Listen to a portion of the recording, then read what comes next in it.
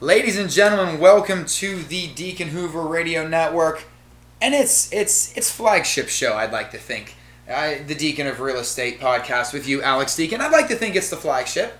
If that's what you think, then that works for me, brother. So, Alex, today it looks like we're going to be talking about the 7 common mistakes or 7 things to avoid when investing in real estate. Yes, and to be honest with you, I am completely winging this. I'm going to stop at number 7. There's probably 700 things to avoid when purchasing real estate, but people tend to tune in when it's only 7 steps, and if I avoid those, then I'm going to make a gajillion dollars. So we'll start with numero uno. Do we know what numero uno is? Would that be pre-qualified? No. No, what's number 1? Good guess. Threw me a curveball. Wrongo. Okay, number 1. Doesn't have to be number 1. This is our number 1. Is the property going to be profitable? Ooh. Seems like a really simple, question, right? Well, I just won't buy it. Well, how do you know if a property is going to be profitable or not going to be profitable? How do we know that, Adam? Market research would be one. Market gut research. instinct a lot of times, just knowledge. Gut instinct does help, but that's at the bottom. That's towards the bottom of the list. Okay, so let's talk about, is it going to make money? Are the rents accurate? So everybody in Radio Land or Podcastville, write this down. Are the rents accurate? So, the landlord, the current owner said that the rents are this. Well, maybe you should see leases. How about that? Get copies of leases. Make sure that is the market rent, because in some cases, what an owner will do is they will get their property rented for as much as they possibly can. It might take them a year to find a tenant. And then the numbers are skewed to look like the property's going to make a whole lot more money, when in fact, when you have a vacancy, you're going to find a very difficult time getting that amount of rent in a reasonable time period. Yeah, you may be able to get $800 a unit, but if it takes you 4 months to rent it versus renting it for $700 a unit and renting it in 2 weeks, at the end of the year, you're going to make more money at $700 than you are at $800, because your vacancy rate is going to be extremely high. So, long and short of it, make sure the rents are accurate. Do your market research on rents. Number 2, this is really 1B, so that's 1A, 1B. Make sure your expenses are what the owner says they are. And what do I mean by that? Well, what are the utility bills? What are the costs that they've set aside for repairs? What are the costs they've set aside for major expenditures like roof, furnaces, sewer lines, things like that? Because there's a couple different ways you want to set aside money for repairs. First of all, just typical move in, move out. That's when people move in. There's cost involved. When people move out, there's cost involved. There are, carpet only has a certain amount of shelf life. There's painting that has to be done every X amount of years. But there's your big items too that you need to be aware of. Say that roof is going to cost $10,000. The furnaces, there's 3 furnaces in a 3-unit, and they're going to cost $6,000 to replace all 3 of them. And what's another big one? 3 hot water tanks. Just say another $800 hot water tank.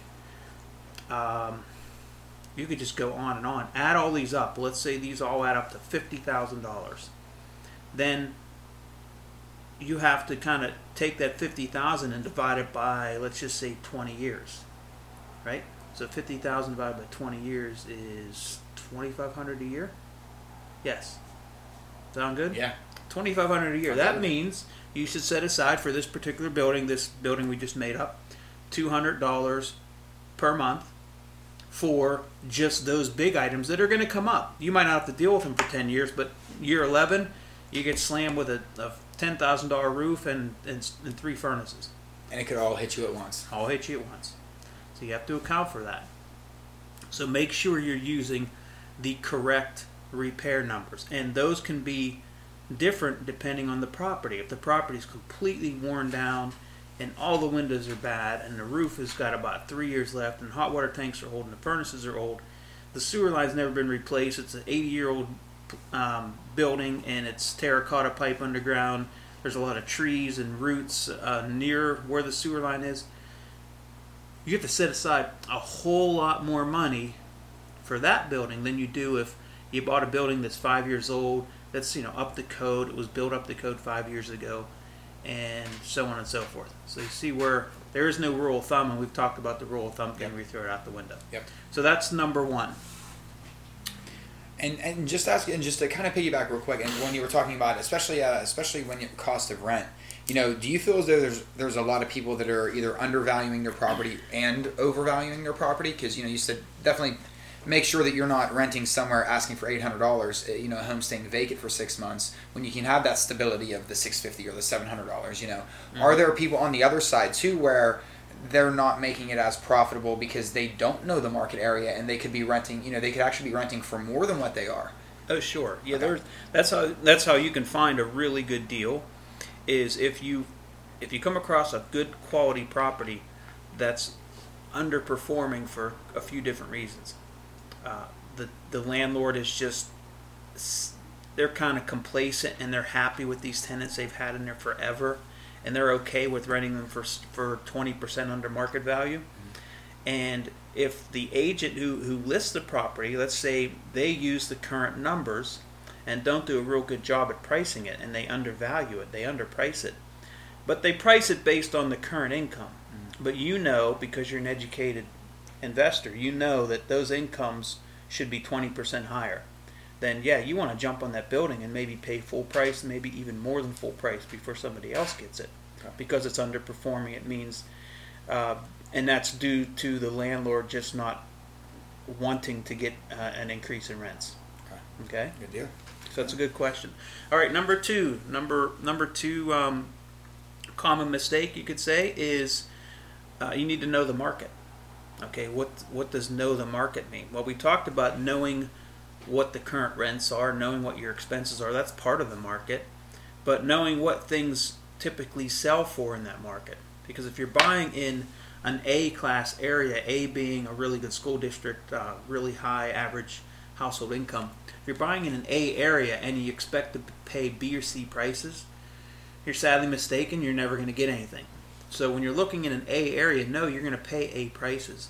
Know that your rate of return, not necessarily the rate of return, but your general cash flow each month is probably going to be less. But on the flip side of that, you have a good stable property, you have higher quality renters, and you're going to get usually higher or a better appreciation than other areas. So there are trade-offs. So know your market. Know what you're going to have to pay. Of course, you want to pay as little as possible. That's the game in anything, I guess, when you're buying and selling, regardless of what it is.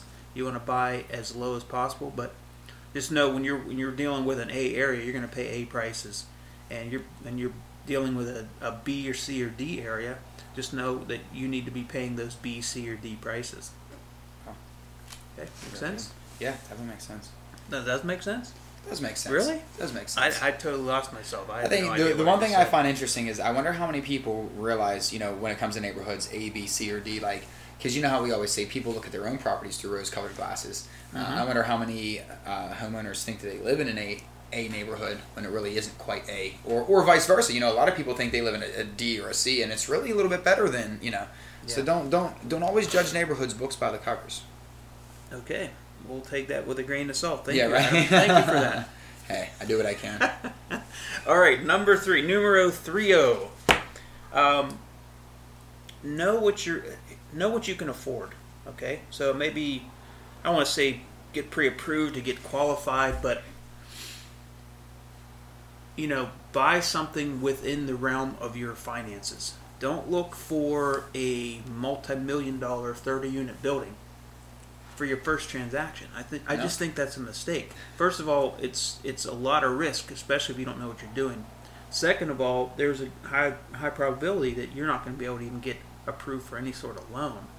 So the first thing you should do, even before you start looking at any properties, you can educate yourself and read books and listen to podcasts and do all that, but before you actually get out there and start looking and with the intention of buying, you need to talk to a good mortgage broker to find out how the bank's going to look at your finances and look at you in general and what you're going to be able to borrow. So if the bank tells you, everything looks good, Adam, we're going to let you borrow up to $150,000 for your investment, then you shouldn't be looking at properties that are 200 or 250. Mm-hmm. So know what you can afford, know what the bank's going to lend you, because that's going to basically dictate what you can go out and buy. And what I suggest doing is buying something for your first deal, small, low risk, easy exit strategy, something like that, just in case, because it's your first deal and you want to keep it that way. Right. So that's number 3. That is one thing that I noticed that we talk about, and you absolutely talk about a lot. For the first, your first deal, make it simple, make it basic. Don't get taken on your first deal. Because I think that's how a lot of people probably fall out of investing. They get bit once and then never want to do it again. Absolutely. All right. Now, again, these aren't in any sort of order, but number 4 for me, I think, would be, because I see a lot of people jump into partnerships. Joe and his buddy Bob, they're at the bar drinking. They're like, hey, you know what, dude? Let's buy some real estate together because I want to be rich. All right, cool. Let's go into partnerships together. And you're friends, right? It's a great way to ruin a friendship. Yes. Because, was it Bob and Joe? I can't remember who it was. Bob and Joe. Okay, I think it was Bob and Joe. Bob was probably a little drunker than Joe. But Bob says, hey, buddy, let's do this. Joe says, yeah, let's do this. Okay. And then they go and buy something. They don't create an LLC. They don't have an operating agreement that's spelled out that says, okay, if Joe dies or Bob dies, what happens? Who's the managing partner? Who's in charge of this? Who's in charge of that? Because what happens in most partnerships, and I don't want to get anybody afraid of being a partner with someone, but you have to pick the right partners. But what happens with most partnerships that go sour are, especially when the property doesn't make money, they go sour fast. And that's what happens. You have 2 uneducated partners. They buy a property that loses money.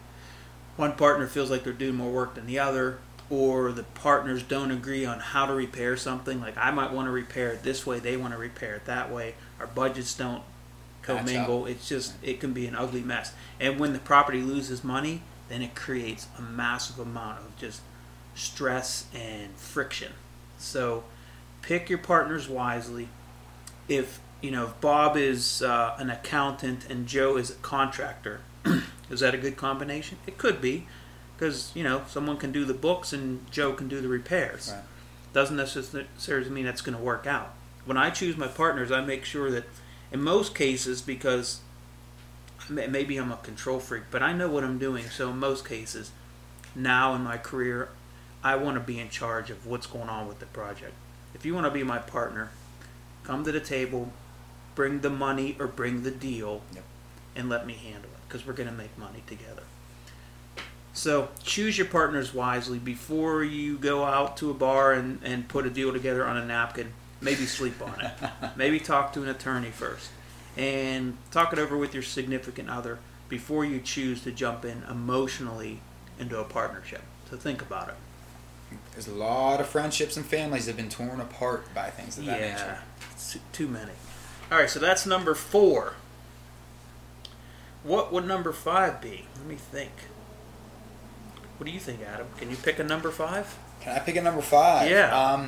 My favorite number 5 of all time was probably Jeff Bagwell from the Houston Astros, but that's neither here nor there. Yeah, that's totally irrelevant. Let's see. Let me see. So, I think the biggest one always, at least for me, because I would be that newbie, is always knowing what you can afford.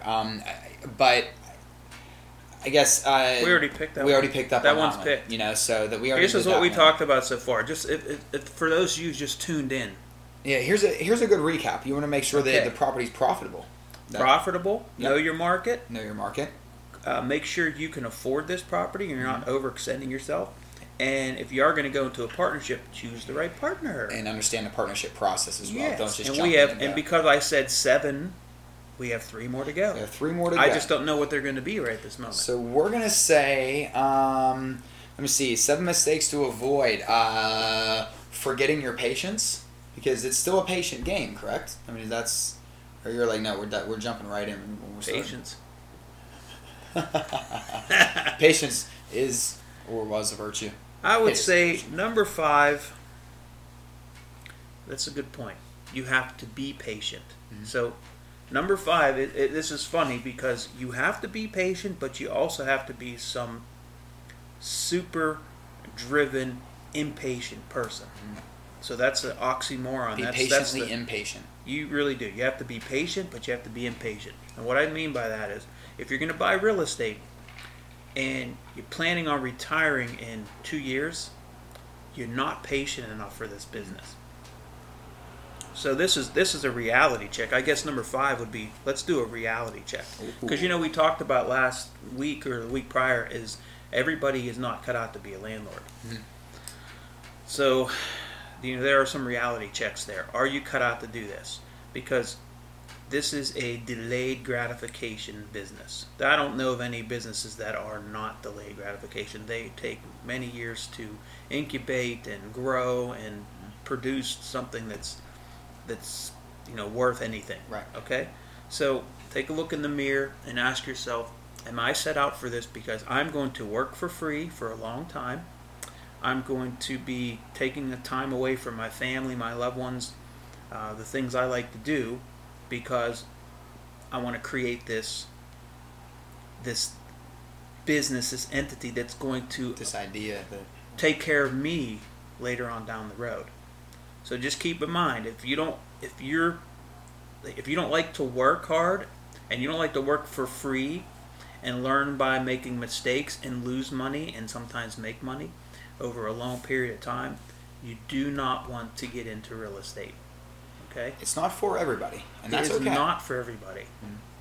I'd be lying if I said that. That's why I don't sell any courses and I don't do any sort of educational seminars that I charge money for, because I know 90% of the people sitting in that class, first of all, they're not going to do anything with the information. They're just information absorbers, and that's fine if they want to educate themselves. That's wonderful. But 9 out of 10 not going to do anything with it, or they are just not cut out for it. They shouldn't be doing it. And I just can't see taking money, and too many people do, taking money from these folks when they should not. They should be doing something else. Right.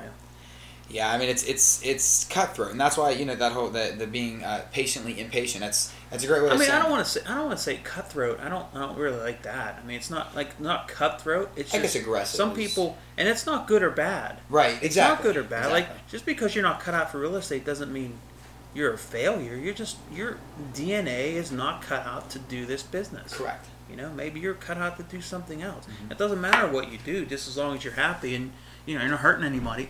So what I'm saying is, and it's hard to tell people that I never tell somebody you're not cut out for this, because that's like, would you tell your own child, hey, you're never going to do that. Just stick to what you're good at, you dumbass. Right.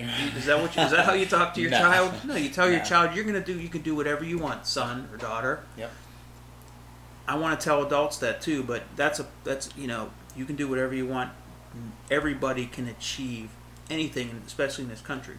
You just need to know your limitations, and that's something that you need to internally, at some point, understand. Self-reflection is important, and know your strengths and weaknesses. That's Yep.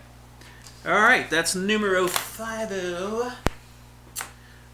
Here's a good one. Number 6. This is I'm going to say this is like 5B. 5B will be, how much risk can your body handle? How much risk can your brain sustain? So in this business, there is some risk. The more educated you are, the more deals you do, the more you use your brain versus your emotions to make things happen. The risk decreases tremendously. So when I do deals now, I know my limitations. I don't go and do multi-million-dollar deals, and I don't do deals in areas I don't understand or know. I don't do deals in geographical areas that I don't know. I stick to what I know. So it keeps my risk low. That's smart. So if you're adverse to risk, this is probably not the business for you. And we talked about that last time when we said this landlording is not cut out for everybody. So adverse to risk would be like 5B. Okay, number 6, common mistake is making decisions with your heart versus with your mind. And I'll give you a good example of that. I bought something not too long ago, and I just fell in love with this house. This house was unbelievable. I mean, really, really amazing, well-built house. And at the time when this was built, probably in the 50s or whatever, this area that I bought it in was probably a fairly high, income area, And since then it's not. But this particular street is like phenomenal. But 2 or 3 streets around it, everything around it is not nice. And it's in an area I don't know. But I fell in love with the house, and I bought this house based on my emotion. And the numbers, what happens when you buy with emotion is the numbers find a way to work themselves out, and your emotion takes over your brain, and your brain caves, and your emotions take over. And I've made that mistake, and I've done this for quite a long time. This was only about 4 years ago. And I'm stuck with this place now because I can't sell it for what I have into it. And it loses money every month. So not only do I have an asset that's probably worth what I have into it now, but it loses a significant amount of money every month. And fortunately for me, I have 30 other properties that don't lose money. So I still make that mistake. So I guess sometimes you need to sleep on it. Mm-hmm. Sometimes you need to run that deal. If you're really unsure about it, run it by somebody else or a couple different people who are experts. Don't run it by your grandmother who's never invested anything other than in the bank. Don't run it by your buddy who works at a gas station. Run it by some people that have done what you want to do and are very knowledgeable in it and have really nothing to gain or lose from telling you the truth. So finding those people is very important. So I guess number 6 is make decisions based on your brain, not on your emotion. Easier said than done because I still do it to this day. And you know what number 7 is? Can I just segue into this? Absolutely. Would be have some people that you can trust as your advisors. Have someone like myself, or I wish I had somebody who I could have trusted and knew and had the knowledge that I sought when I first started, because I would have eliminated probably 10 years of a learning curve. It helps. It makes it. We always say you can only be as successful as the 5 closest people to you. Yep, I would have eliminated 10 years of just School of Hard Knocks. Yeah. So number 7 is the mistake people make is they think they know it all because they read a book or they went to a seminar. They think they can do it by themselves, and they can't. So mistake number 7 is you need to not think you can do it by yourself. You need to have a good team. You need to have a good accountant, attorney, real estate agents. And we talk about this all the time. It's the basics. Good contractors. But you also have to have some really good... Those folks are specialists in their field. Mm-hmm. But then on top of that, you have to have somebody who's doing what you want to do now at a high level of success to advise you. Those people aren't easy to find. They're usually typically very busy, and they don't have the time to devote to helping you because they're busy doing what they do. Right. So finding those advisors is difficult. It's not easy. But if you find them, you make sure you make it worth their time. And just don't, you're constantly calling or asking questions. No, you have to bring something to the table. Bring a deal to them. That was actually going to be my question was, how because we do talk about this a lot, mm-hmm. is, surrounding yourself with good people, having a great team, having great, specialists. But how can you find a good advisor to go to? What's the best way? You seek them out. There you go. You seek them out. They're not going to come to you. No. So you have to find out who those people are and then bring something to the table. For example, if you wanted to learn from me, bring me some deals. Bring me a deal that I can partner up with you on. I would say, Adam, you bring a deal to me. I'm doing one right now, as a matter of fact. I'm doing one with a gentleman I've never met other than we've done some emails together. I am physically 100% in charge. I am also 100% in I'm on the debt, and I'm on the hook for everything. Okay? But he brought the deal to me. Okay. But this deal doesn't exist without this person bringing the deal to me.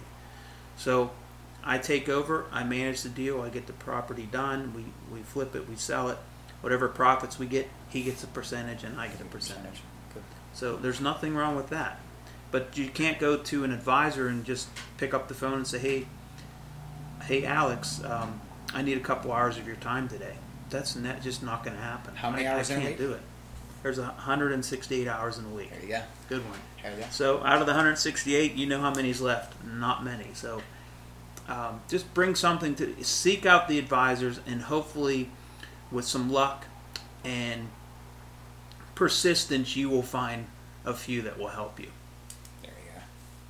That's 7. Nice tips. Folks. That's 7. That's really like 7, 8.5 because I threw some A's and Kind B's. of had a in good there. there was a 1A, 1B. We had a good 5B. I felt like we kind of had we could have went all over the place. We can change the title to 7.5 7.5, 9.5 weeks or 7 to Top 10. 9ish. Oh, yeah, right. Alex, anything else that you think that we should just add a little sprinkle on top with the 7 things to avoid when investing in real estate? Any final thoughts? We good? Yeah, we're good. So nothing to add on. So Can you put the comb back in your beard again? I can absolutely put the comb right like this, That is so cool. and then I'll just sit here and talk with a comb in my beard. Yeah, can we put that? We got to get video on these because that's really amazing. Nobody needs to see my ugly mug. I don't want to scare away any potential people. So anybody still listening right now, this is absolutely information At that's this- going to actually make you stupider. So you probably want to shut this off. At this point, we're just having end of the year fun now, guys. And this is the side that we hope that we've sold you on the personalities and not just the information that we provide you guys. So, Alex, I thank you, sir. I Peace really out. thank you for your time. Guys, Happy New Year. We hope you're enjoying 2018. We hope you got to ring it in as you safely and as you like to. Please follow us on Twitter. Like us on Facebook. That's Deacon Hoover Real Estate Associates. Deacon Hoover on Twitter. Find us on Spreaker, Google Plus. I don't even think Google Plus is a thing anymore. Let me try that again. Spreaker, iTunes, Google Play, and your favorite podcasting service. And make sure you're going to dhrea.com, and you will find fuller length versions of these, plus all of our previous episodes and some great blogs written up, and some house listings too. So, guys, our website has a whole bunch of stuff going on. Make sure you check that out. For Alex and for myself and everyone else here at Deacon Hoover Real Estate Associates, we thank you for tuning in to us for this little informational broadcast. Happy New Year, and we will see you next time.